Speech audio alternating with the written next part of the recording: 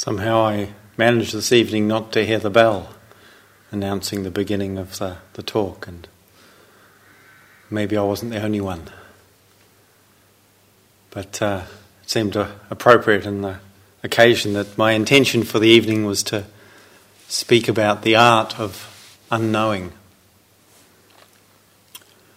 What it means to perhaps approach our life and our practice from an orientation that's rather different than the very normal and familiar knowledge-based framework. In our society, we sometimes talk about this particular era or period in human culture, history and evolution as the information age. It's kind of interesting. Information age. We've got so much of that stuff that it defines the primary feature of what's happening, it seems. And the world of knowledge is something that's been very powerful, very transformative, and of course brought many benefits. And yet, it's also the case that there are some profound limitations for our life as human beings if we are oriented primarily or exclusively in the direction of knowledge. So much of what we call education in our world is, to I think an excessive degree, simply the accumulation of knowledge and the development of skills for manipulating information, which can again be powerful, can be useful, but we don't necessarily learn in what we call our education system some of the really fundamental things that we need to know that aren't really to do with knowledge. And yet for us there's a very strong belief or view that both power and meaning in life are derived from knowledge, from information, from having it, from accumulating it, from manipulating it, in terms of being able to organise it and develop it. And someone once observed, I think very wisely in this regard, what use is it knowing how to put a man on the moon if we do not know how to get on with our neighbours? And I would go even to say, if we do not know how to get on with ourselves, our most immediate neighbours, we could say. And some of that learning is part of the territory of what we're engaged in here. There's a different kind of understanding that isn't about information, although it may make use of it. And the spiritual journey that we're engaged in, at these teachings, these practices, this path that we're exploring here together, this spiritual journey in many ways runs counter to the values of our ordinary culture and society, the kind of positions that are taken, almost for granted it seems, unquestioned, as to what is true, real or meaningful.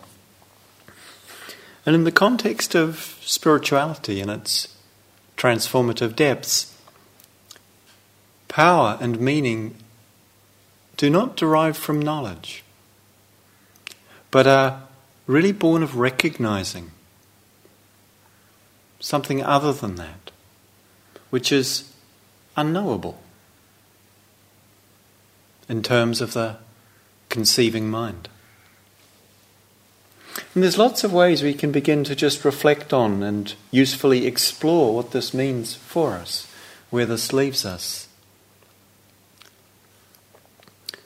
There's what I find a lovely reflection or observation that I believe originates with Lao Tzu, though I'm not sure, where he observed, I think it was him, doesn't really matter who it was, in fact. He said, "I awoke from dreaming I was a butterfly. And then I wondered, am I a man who has just dreamed of being a butterfly? Or am I a butterfly dreaming of being a man?" And there's something about that I find the sort of the traces of uncertainty that just taps into. That's something quite lovely. In fact, something quite uplifting, although obviously potentially a little confusing if one isn't quite sure in that case.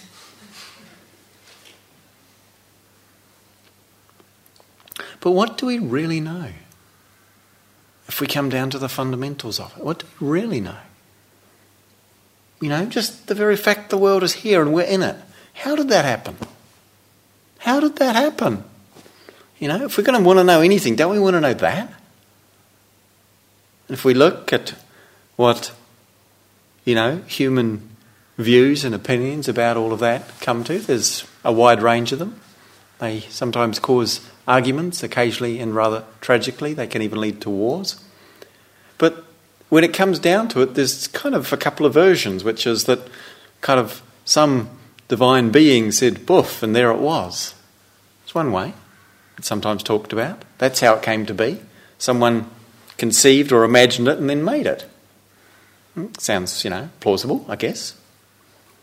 But these days, for a lot of us, that explanation doesn't quite seem to, land in a way that we can trust or rely on. Maybe for some it does. And then, modern scientific knowledge, and that's really the religion of our times. Certainly the most widely believed and subscribed to, it would seem to me, is, scientific perspective. And, science has basically figured out that, when they've got right back down to that place some several billion years ago, which is a long time ago, there was nothing. And then, in an amount of time that's so small it can't be measured, suddenly it all happened. Bang. Here it was. They called it the Big Bang, which is kind of original. But if we stop and think about that, what does that tell us? Nothing. More than the religious explanations we might have heard. It's just there was nothing and then there was something. How did it do that? We don't know. How did we come to be? Well, we know something about biology, probably. So we got some idea of how some of that worked, but that only could happen because of what happened before it. That our parents were here, and theirs, and that human beings evolved or appeared, or however we got onto this planet. I always like the image of a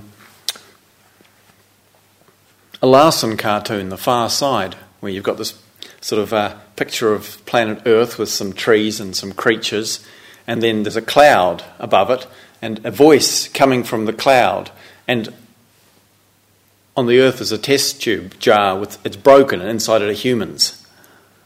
And the glass is broken up top, it's going, "Damn, I didn't mean to drop that." Could be one way how we got here, and it might explain a few things, if it really happened that way.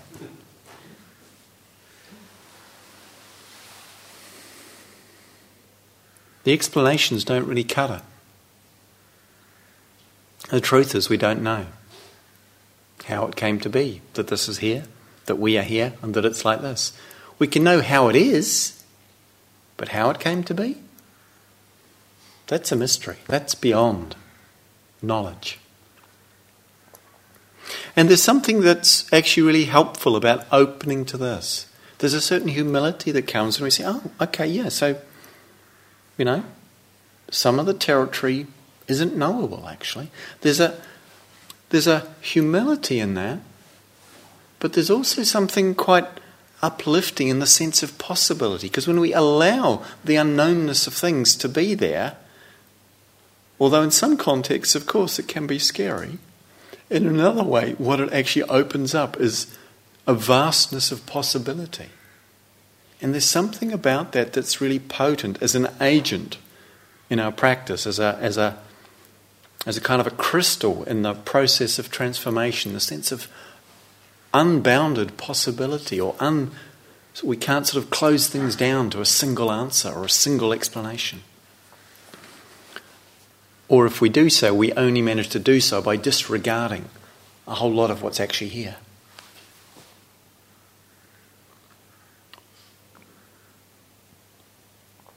So there's something about not knowing, about a certain degree of uncertainty, that's really helpful in spiritual practice, that really can make a difference to how we experience things. One of the qualities we seek to cultivate in practice is a certain openness and curiosity that's based on understanding, recognizing and respecting the fact that we don't necessarily yet know everything about what's happening here. That some of it we can meet, experience, understand, yes, but some of it we don't really yet fully know.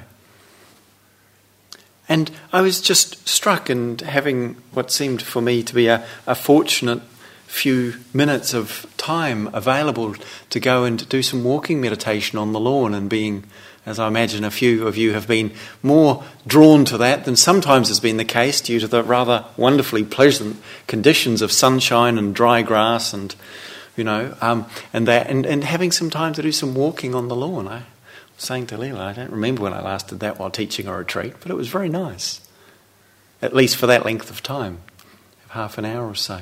But one thing I kept noticing was how my eye kept wanting to go down to my foot to see where it was going to land. Because without shoes on, as many of you were also, you put it on something, there's a small chance there's going to be something sharp there, or possibly a creature there that I don't want to harm, and equally I don't want to harm me. And so that kind of actually placing my foot without my foot being in the field of vision was, I didn't have to sort of think, I think I put it down there really carefully. If it wasn't in the field of vision, the natural and obvious response is, put it down carefully. Be really sensitive so that if you are about to put your foot on something sharp or something dangerous or something vulnerable, you'll notice it, hopefully, and be able to lift it up. That quality of not knowing invites us, or in fact directs us very naturally to pay attention. When we think we already know what's going on, we stop paying attention. And that's one of the great consequences, harmful consequences of our assumption that we know what's going on. So we stop paying attention. I had a very, graphic and powerful lesson in this particular truth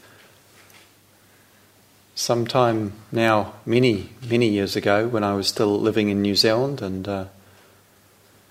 I would enjoy, seems something Leela and I share, to go walking in the mountains. And on this particular occasion I was with a couple of friends, and we were doing a winter crossing of an alpine route in the South Island of New Zealand, and there was a place where you had to walk out across a lake, a frozen lake, because the normal route was underneath some bluffs that would easily avalanche on you if you walked too close to them. So the summer route went round a track under the cliff, but the winter route was across the frozen lake. And so this is, not something particularly unusual or outrageous in those kind of situations. And walking with my two friends, and just with the ice axe, we'd carry plunging it into the ice every step, just checking the ice was solid, even though it's supposed to be solid and frozen at that time of year, but that's what you do. It's what's smart and wise. And it was, I guess, maybe 200 yards to cross at this point. And so we went out, and for some reason I was in front and just checking. And after, I guess, 50, 60, 70 yards, it was like everything, it's solid. Every time it's solid. And it's like, it's solid. This ice is fine. Started putting the axe in every 2 or 3 steps, and every 4 or 5, 6 steps. Then at one point, as I was just walking along, as we were, suddenly the ice gave way and I went through the ice. And this is a deep lake, we're talking hundreds of metres, and it's freezing cold water. And I'm wearing quite a heavy backpack. And through the ice. And fortunately, probably I'm only telling the story here because I didn't go all the way through. I caught myself with my arms, with this much of my body hanging in very deep water. And just, And then, not quite knowing how this had happened, but realising I should have kept testing every step, I kind of just gently managed to lever myself out, and the ice around me held, and my friends kind of came very carefully past this piece and stepped over it to one side, and we kept going, and I still leading, and every single step I tested with the ice axe.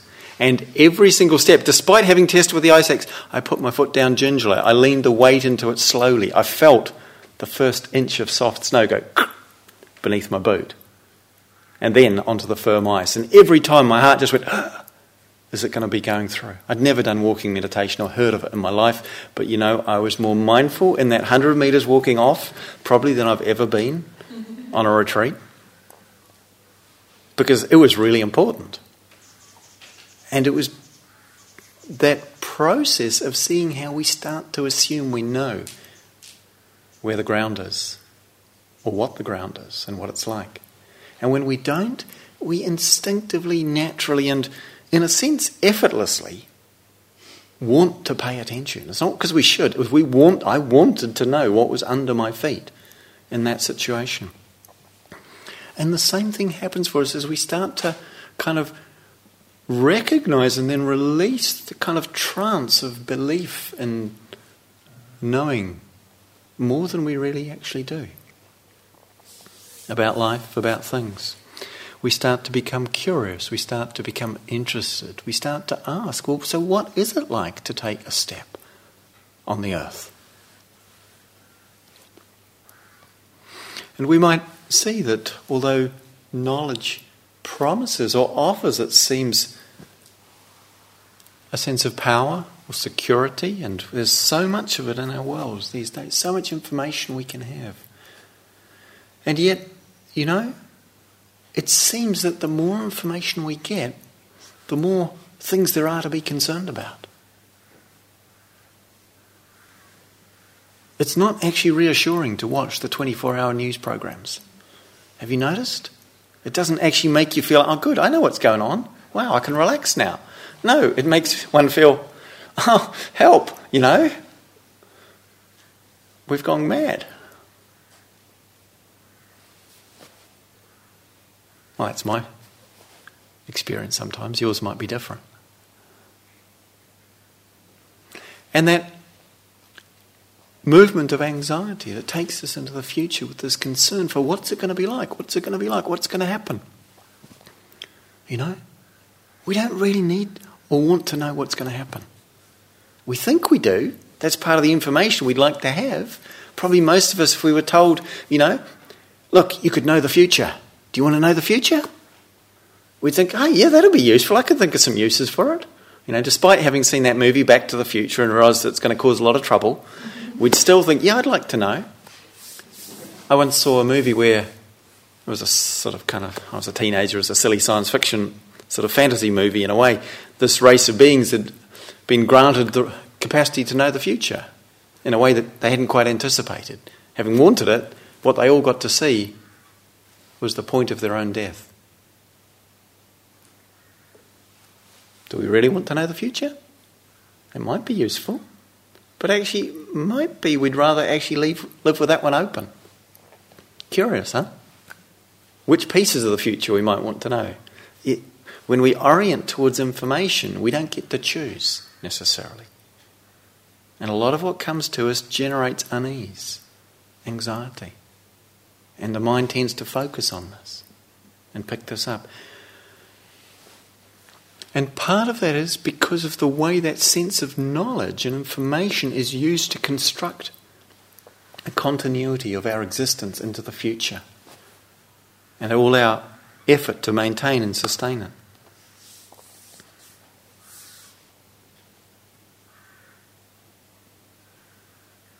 So there's also something that happens when we step out of the world of time.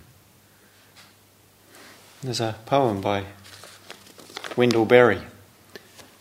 He speaks to how this works in the natural world that doesn't operate within that framework of time and past and future.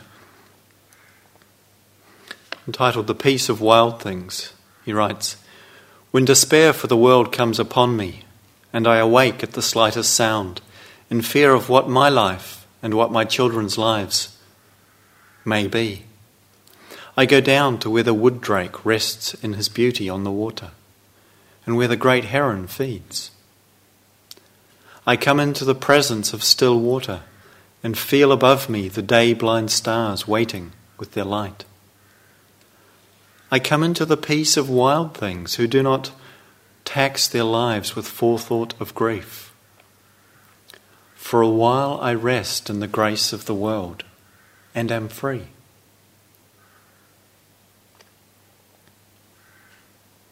I come into the peace of wild things, who do not tax their lives with forethought of grief.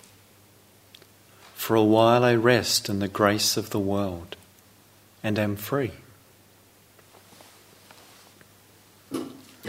There is a grace and a freedom in stepping out of that particular paradigm.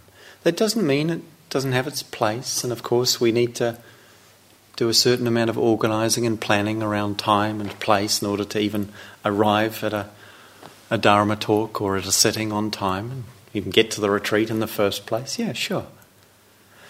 But that world of time can come to dominate in a way that's out of relationship with the fact that it's simply a construct.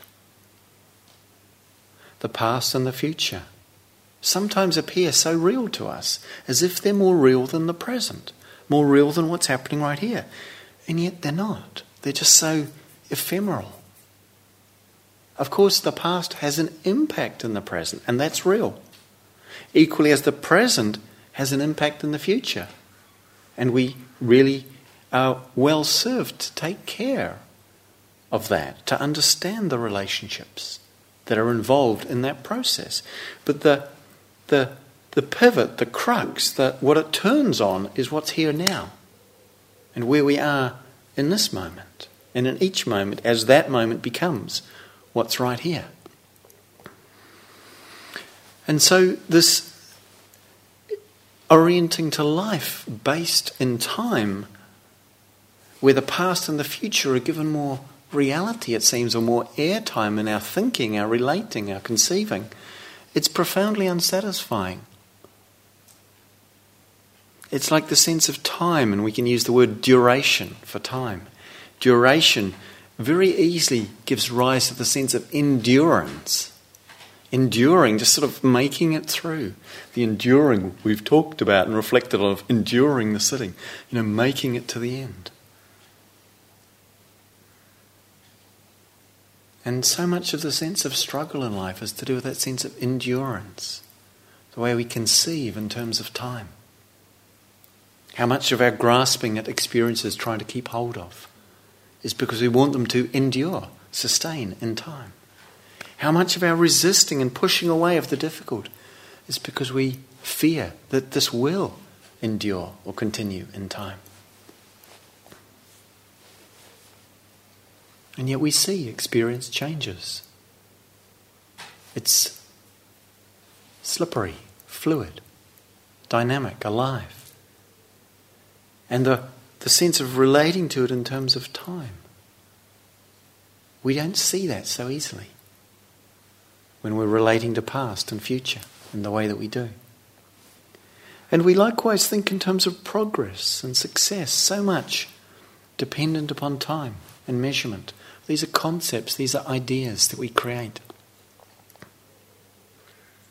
We, probably understandably and,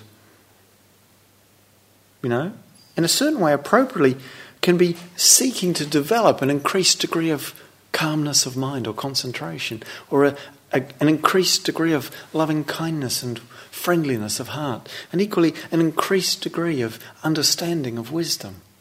And all of these qualities are wholesome and beautiful and beneficial and worthy of developing and cultivating. But so often what we do in the process of that is we relate to them in terms of, am I getting more? Am I improving? Am I developing in time? And it's like we use certain experiences as a way of trying to measure ourselves, as a way of trying to evaluate ourselves. Am I better now than I was? Am I more successful at this or more developed at this now than I was? And the thing is, it doesn't really work, because although we might see a progression at times or what we could call a regression at times, there isn't any fixed measuring point or standard against which we can compare, except the one we create in the story of who I think I was or how I think I was in the past, and who I think I am now or how I think I am now, and likewise to the future. This whole process of trying to value ourselves based on progression. It goes up sometimes and it goes down. That's how it is. Sometimes we're sitting in meditation and it's been hard for days, or maybe not so hard for days, but suddenly things get calm, clear. Feels like we settle in and it's like, yes, this is what they were talking about. Oh, yeah, I understand now the Dharma. Oh, great. Wow, this meditation, that's good. I can see why people do it a lot. Yeah, and then we sort of start to have this image of, this spiritual career unfolding. And, we're going to do some long retreats, then maybe we might ordain, become a nun or a monk, live in a cave. We can imagine people coming and bringing offerings of food, sort of a radiant glow of light outside that attracts the villagers to come and pay respect, and it's just like,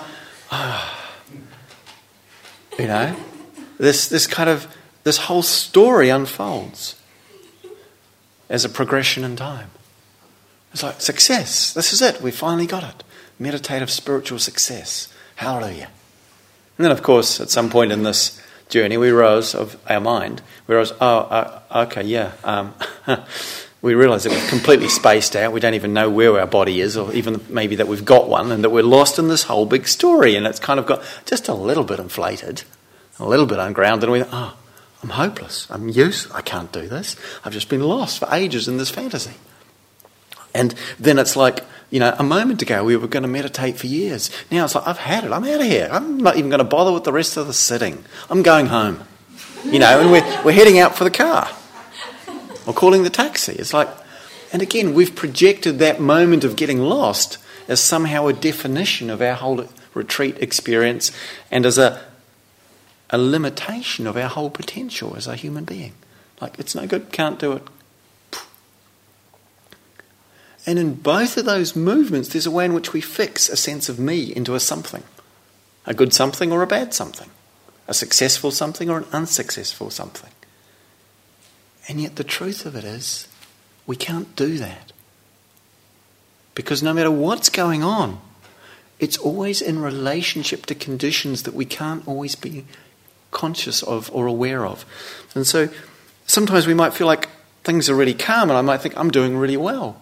And maybe just that right now things are really easy and it's easy to do well. And other times we might feel really agitated or struggling and we might think, I'm just hopeless at this. But actually we might be doing really well because things are really tough, and just to be there. As I was saying to someone, or was it in a group, I can't remember, I think maybe someone this morning, or sometime in the last 2 days, there are times when I've been so tired in meditation that success felt like just not falling off the cushion. And that would be enough to say, wow, that was good. I made it. I didn't fall off the cushion. It's so relative. And it's a bit like if we were walking, but we couldn't tell what the incline under our feet was. And sometimes it was really steep and we thought, wow, it's really hard. Maybe I'm not very good at this. Or sometimes it was pointing downhill. This is easy, yeah. Because we can't actually know that. We can't know all it is that we're being called to handle in a moment, or that we're not handling in a moment. And I remember once having this really difficult experience when I was cycling once, and I was feeling like, I'm getting nowhere. There's no wind. I should be able to fly along. It's a flat road, and why can't I get anywhere? It's like, and then it was only after we'd been going for quite a few miles on this road that I realised, actually, it's on an incline. But this was on the Canterbury Plains of New Zealand. It's this big, vast, flat plateau. You can't tell that the whole thing is a little bit like this, because it's all like that. And again, it's like, I was going uphill all the way. But you couldn't tell. And it wasn't that my legs had suddenly lost their conditioning or I'd turned into a hopeless cyclist. It was just that. And sometimes that's how it is for us. So we often want to know, how we're doing. And there's a story, I'm sure quite a few of you will have heard me tell before, but I think it says it as well as it can ever be said in terms of how well we're doing. And this was on took place on a retreat in America that was being taught by Jack Cornfield, who's a one of the senior teachers and kind of sort of elders of our insight meditation tradition. And several days into the retreat, one of the staff members on the course asked Jack about one of the people sitting to the retreat who he knew, and he said, "Can you tell me how my friend's doing?" And Jack said, "Oh, yeah, your friend's doing really well, doing very well." So he asked about someone else, and, "Oh yeah, that person, they're doing very well too." And someone else in the room, she asked, "Oh, what about my friend?" "Oh yeah, your friend's doing really well." And the first person said, getting a little suspicious, said, "Jack, what do you mean by doing very well?" And Jack smiled, he said, "Oh, they're still here."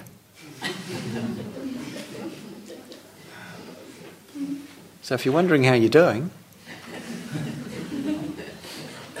it's quite straightforward.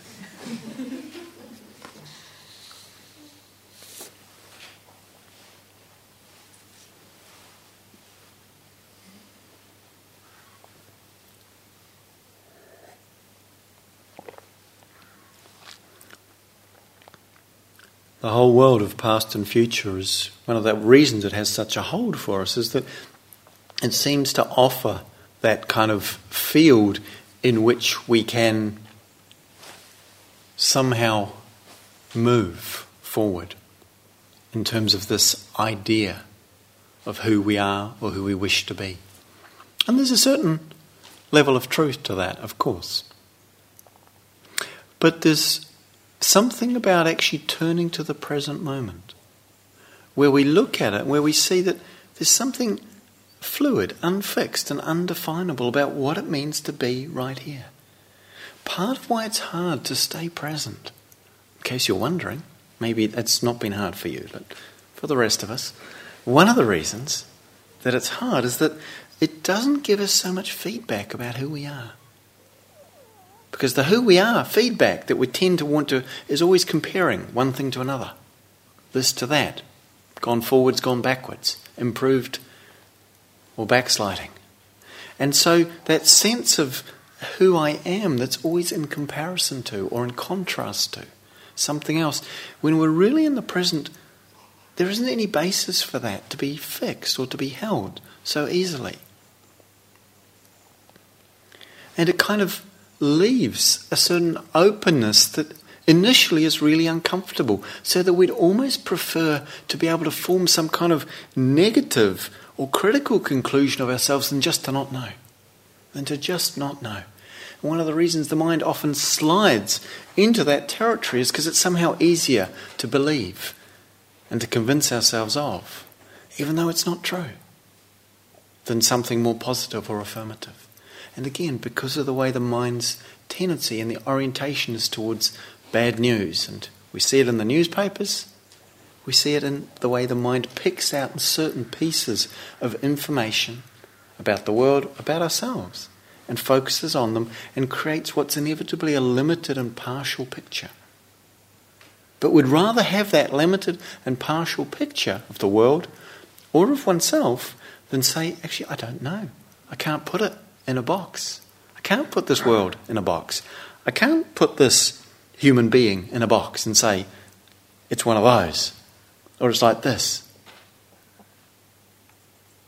Because the truth of it is that for many of us, much of the time, that's kind of a bit scary or shaky or wobbly. And we're not quite sure how to do that or how to handle that. We haven't learnt yet to hold that, to find the space to allow that to rest.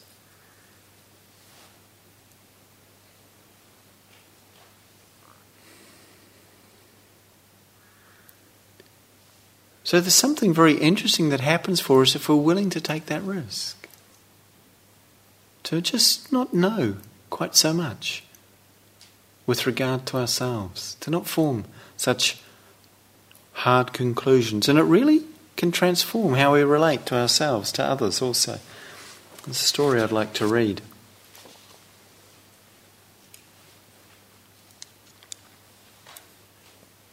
And the story concerns a monastery that had fallen upon hard times.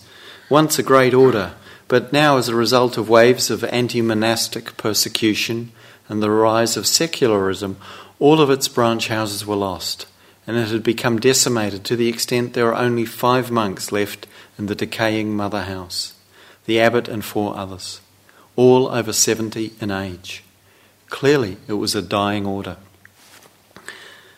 In the deep woods surrounding the monastery there was a little hut that a rabbi from a nearby town used for a hermitage. And as he agonized over the imminent death of his order, it occurred to the abbot to visit the hermitage and ask the rabbi if by some possible chance the rabbi could offer any advice that might save the monastery. And so the abbot went and knocked at the door of the rabbi's hermitage, and she opened the door and invited him in. But when the abbot explained the purpose of his visit, the rabbi could only commiserate with him. "I know how it is," she said. "The spirit has gone out of the people. It is the same in my town. Almost no one comes to the synagogue anymore." So the old abbot and the old rabbi wept together.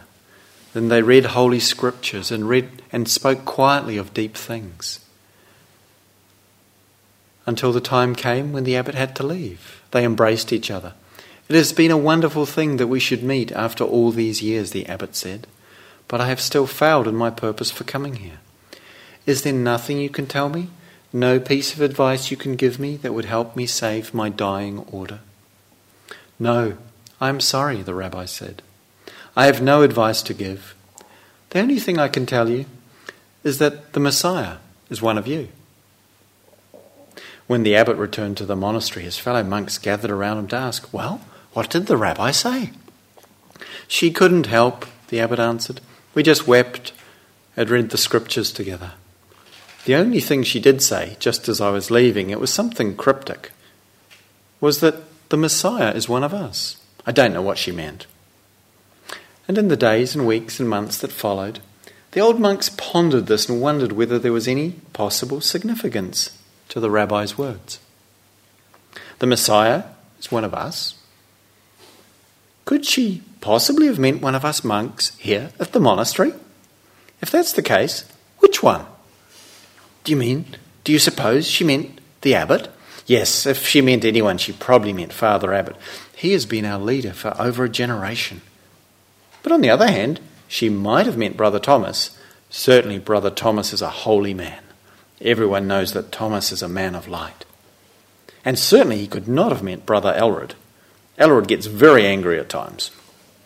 But come to think of it, even though he is a thorn in people's sides, when you look back on it, Elred is virtually always right. Maybe the rabbi did mean Brother Elred, but surely not Brother Philip. Philip is so passive. He's just this real nobody. But then, almost mysteriously, he has a gift for somehow appearing there when you need him. He just magically appears by your side. Maybe Philip is the Messiah. Of course, the rabbi didn't mean me. He couldn't possibly have meant me. I'm just an ordinary person. Yet supposing he did. Supposing I am the Messiah. Oh my God, not me. I couldn't be that much for you, could I? And as they contemplated in this manner, the old monks began to treat each other with extraordinary respect, on the off chance that one amongst them might be the Messiah. And on the off chance that each monk himself might be the Messiah, they began to treat themselves with extraordinary respect. And because the forest in which it was situated was beautiful, it so happened that people still occasionally came to visit the monastery, to picnic on its tiny lawn, to wander along some of its paths, even now and then to go into the old dilapidated chapel to meditate. And as they did so, even without being conscious of it, they sensed this aura of extraordinary respect that now began to surround the 5 old monks and seemed to radiate out from them and permeate the atmosphere of the place. There was something strangely attractive, even compelling, about it. Hardly knowing why, they began to come back to the monastery more frequently, to picnic, to play, to pray. They began to bring their friends to show them the special place. And their friends brought their friends. And then it happened, after some time, that some of the younger men who came to visit the monastery started to talk more and more with the old monks. And after a while, one asked if he could join them. And then another. And another. And within a few years, it turned out that the monastery had once again become a thriving order. And thanks to the rabbi's gift, a vibrant centre of light and spirituality in the realm.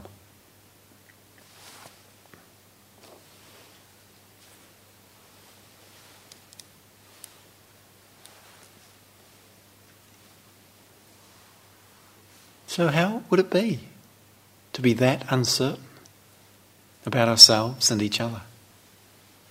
How would it be to just imagine that possibly we may be the Messiah, the prophet, the Christ, the next Buddha? Not saying and assuming that we are going to be. That might be going a little far. But that we might, how could we know?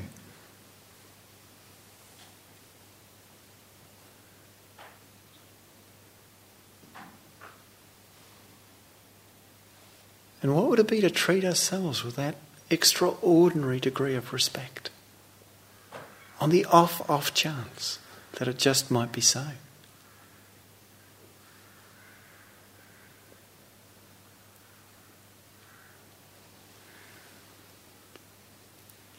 This quality of unknowing, of uncertainty, opens something up that's really powerful. When we can allow ourselves to trust and in a way take the risk that's inherent in the uncertainty, that's a vulnerability, that's an openness, but that also offers so much possibility.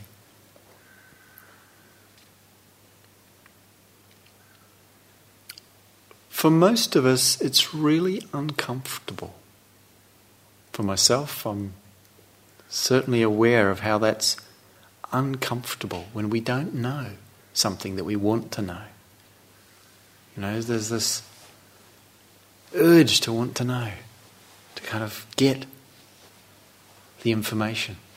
And our modern world has come out with technology that allows us most of the time to not have to sit in that place of not knowing. We can just Google it, or we can point an app at it and something recognises even where we are or what it is we're looking at and gives us its history, you know, instantly. It's amazing. And yet there's something really lost in that. It's like, what's it like for us when we hear the sound of the whatever birds they are, and we're sitting there, you know, there's the sound, and then there's crows. Oh, no, is it rooks? Is it crows? Are rooks the ones you get lots of, or is it crows? And we kind of start going into this little, trying to figure out what the sound. The sound is this noise that goes, rah, or you know how it goes. You know, and these days it might not even be rooks or crows. It might be someone with an app on their phone that makes that noise. Because it's a real problem that people have these apps and they use them to attract birds, and then the birds get confused about what's a bird and what's an app. Really. The Royal Forest and Bird are concerned about it now as an issue. As people want to see the bird rather than leave the bird going to its nest or feeding its children, so they play its call on their phone. People come. Birds come. But, we don't know. And what is it like to just say, okay, it's a sound? Because that we know, that's enough. But could that be enough for us to know, it's a sound, it's like this. It's kind of croaky and a bit raspy and quite loud sometimes. That's what it is. Rather than having to attribute it to a source that right now we can't be sure of. So we stay with the immediacy, the knowing that's immediate, that's very different, has a very different quality than the creating of information, concepts and constructs around it in order to locate it and therefore be able to make use of it for ourselves and for our security. There's something uncomfortable about not knowing. But it's a discomfort that it's really worth making friends with.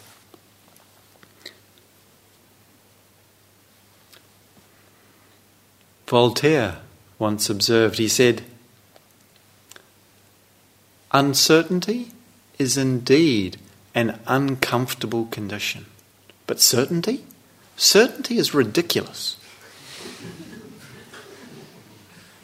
It's true. So much is uncertain. And yet something in us so much wants that certainty. so deeply holds to it. And I had a very powerful lesson in this, which I'd just like to share. When I was teaching a retreat in Australia some time ago in Wat Buddha Dhamma, which is a sort of retreat centre monastery in the Darra National Park in New South Wales. And I arrived the day before the retreat was due to begin, and having flown out from England, given myself a couple of days just to land, and I was shown to a little hut, or kuti as it's called, in the woods, some distance from where the retreat would take place, half a mile away or so. And I rested a little, and then I thought I'd go out in the evening or the late afternoon for a run, because it's one of the things I do to kind of regulate my body when I'm travelling and engaged, and often spending a lot of time sitting around not doing very much at all. And so I went out for a run, and I was running out along this track for a while, and then at some point, because the forest was thick and dense and you couldn't see anything, and I was really, I'd like to get a view and see where I am. And I couldn't. So at one point I thought, there's a nice hill, there's a ridge, and I think I can follow that up and I'll probably be able to see from the top.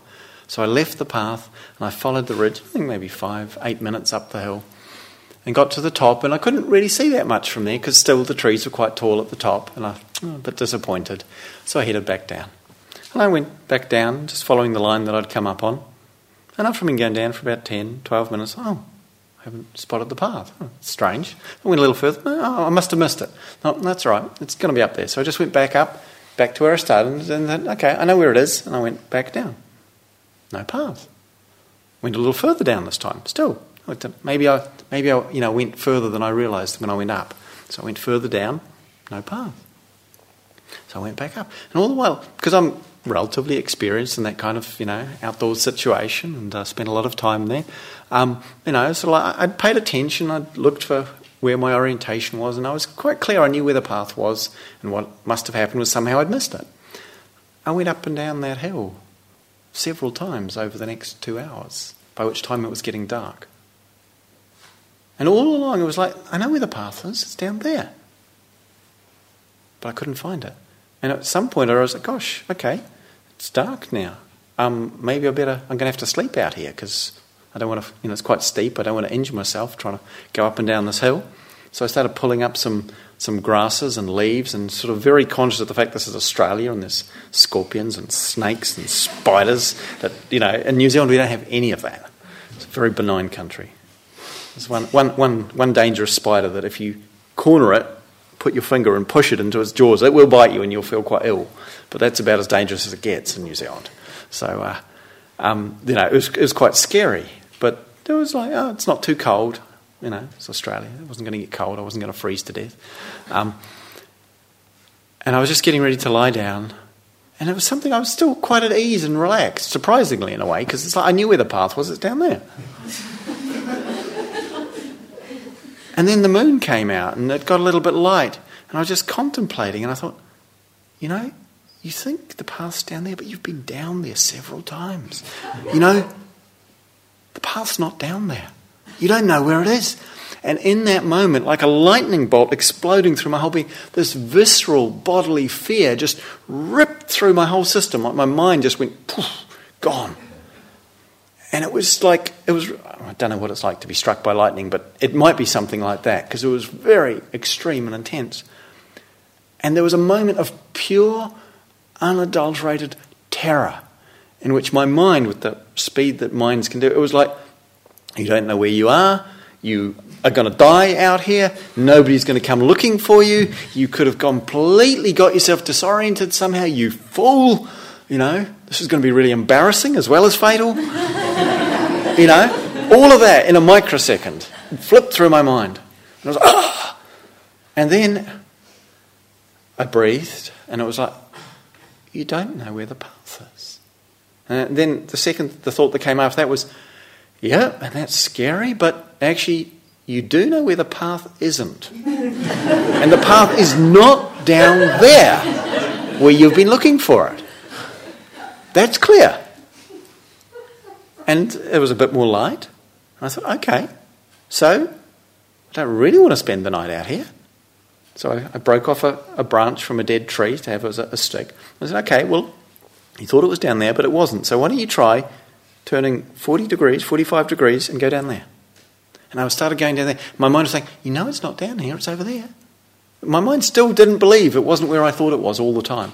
And I went down, and 8 minutes after I started heading down, path. I made it back to the Kuti by midnight, rather humbled by the experience. But what's really interesting is that I was stuck out there. I was trapped by my unwillingness to admit that I didn't know where the path was, by my need to defend against the fear and the vulnerability of having got lost, by continuing to believe I knew where it was. And so long as I held on to that, I couldn't find the path. And once I let it go and faced the fear, and I was fortunate. It was the first time, but I realised, I'll go down here. If I go down here and it's not down there, I'll come back up and I'll do another 45 degrees round. I'll go down there. And at some point, I'm going to find it because it's down there. But anyway, there's this process in our journey where we're asked to let go of the certainties and the assumptions and the beliefs we hold about who we are, about what we are, about what's going to happen in the very next moment. And just see, can we turn up wide open to meet this, to allow ourselves to be touched by our life.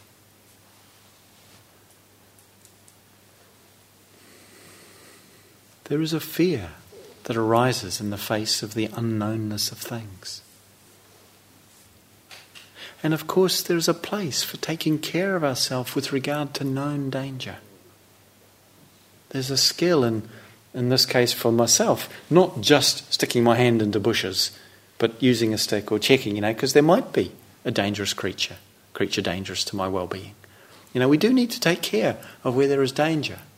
But a lot of what we actually do is we hold ourselves back from what's possible. And we don't need to. Because what's possible is already happening. And we're surviving it. And we're okay in it, in fact. Not always easy, sure. Sometimes really difficult, indeed. But it's already happening. This process of letting go is where we align ourselves with what's true. But what's true is already so.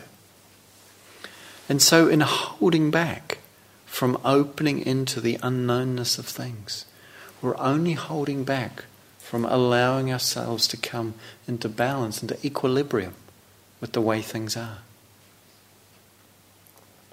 And it's something that asks us to really bring a deep sense of courage and trust. And courage is this quality of strength in the heart that's willing to say, yeah, sure, I'm scared. Of course we do, and sometimes appropriately feel fear. Courage isn't the absence of fear. It's the willingness to follow what feels true, despite the fear. And so there's this sense that we have where we're asked to let go here, into each moment, to let go of our dependence on the mind construction process to give us our reference points, our certainties, and our escape paths. And to see, what if I was just right here? What would that be like?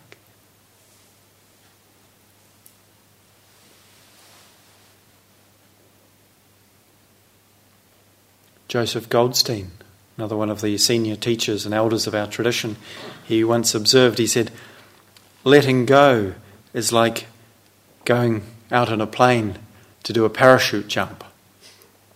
And you kind of leave yourself out of the plane and you make the jump and then you realise you've forgotten your parachute and there's this moment of, he said, and then you realise there's no ground.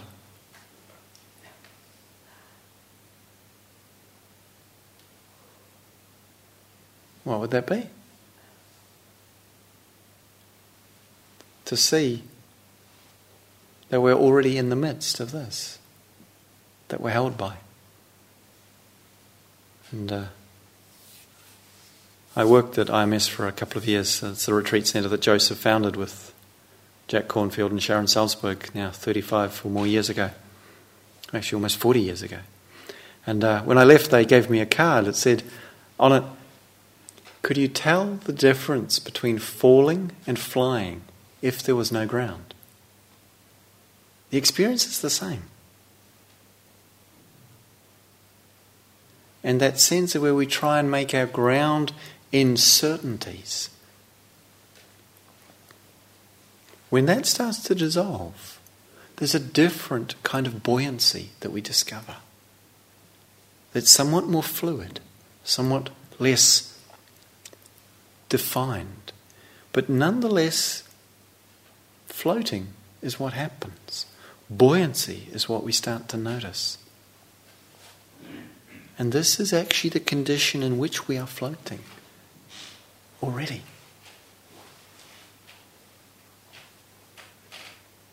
And so then perhaps we may feel moved to bow down to this life. To say yes to how it is.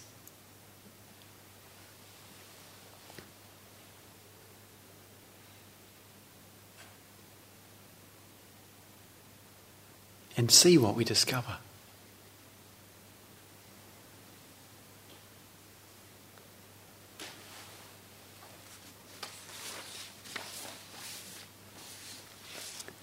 Finish with a quote from one of my beloved teachers, Ajahn Sucitto, who I also feel very fortunate to know as a friend. And he's an English Buddhist monk who's the abbot of Chithurst Buddhist Monastery, Chittaviveka in West Sussex. And he gave a talk on an occasion when I first met him while in Asia. And he'd been walking for some months in pilgrimage. And he came and he gave this talk, which I was very touched by. And there's a piece that I like to share with you. And I need my glasses. I'm sitting there wondering, why can't I quite read it? It takes a moment sometimes for us to catch up with ourselves. He says, "There is no real learning on the intellectual level. There is only a kind of learning that we do when we have the humility to recognize that really the learning part is when we go to the edge of where we know and where we control. And the nobility of our life, the nobility of our purpose, the aspiration of our life says, keep going, past the area where you can't control it anymore. And trust. For me, this is the heart of devotion, of faith, of surrender. Not a surrender of responsibility, but a profound recognition of what the responsibility of this being is. To live in accordance with truth, to honour the truth, and to trust the truth of our life as it is.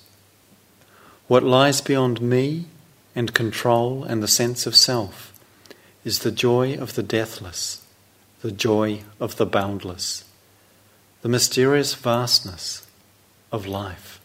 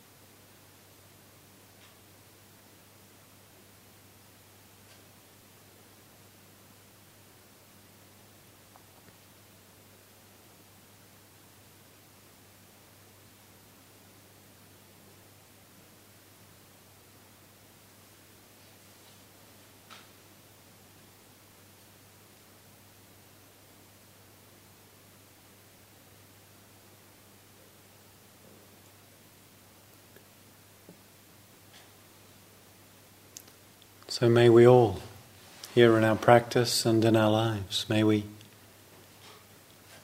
come to understand and be at ease with the uncertainty of things. And may we come to rest in the buoyancy of life and the vastness for our own welfare, for the welfare of all beings.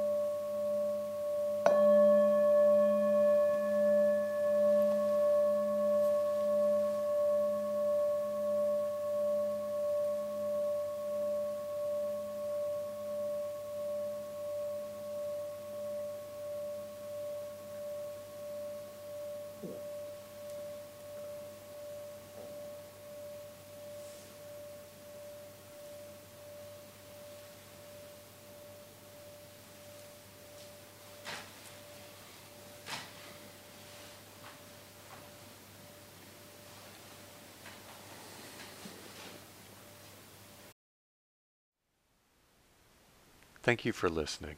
To learn how you can support the teachers and Dharma Seed, please visit dharmaseed.org/donate.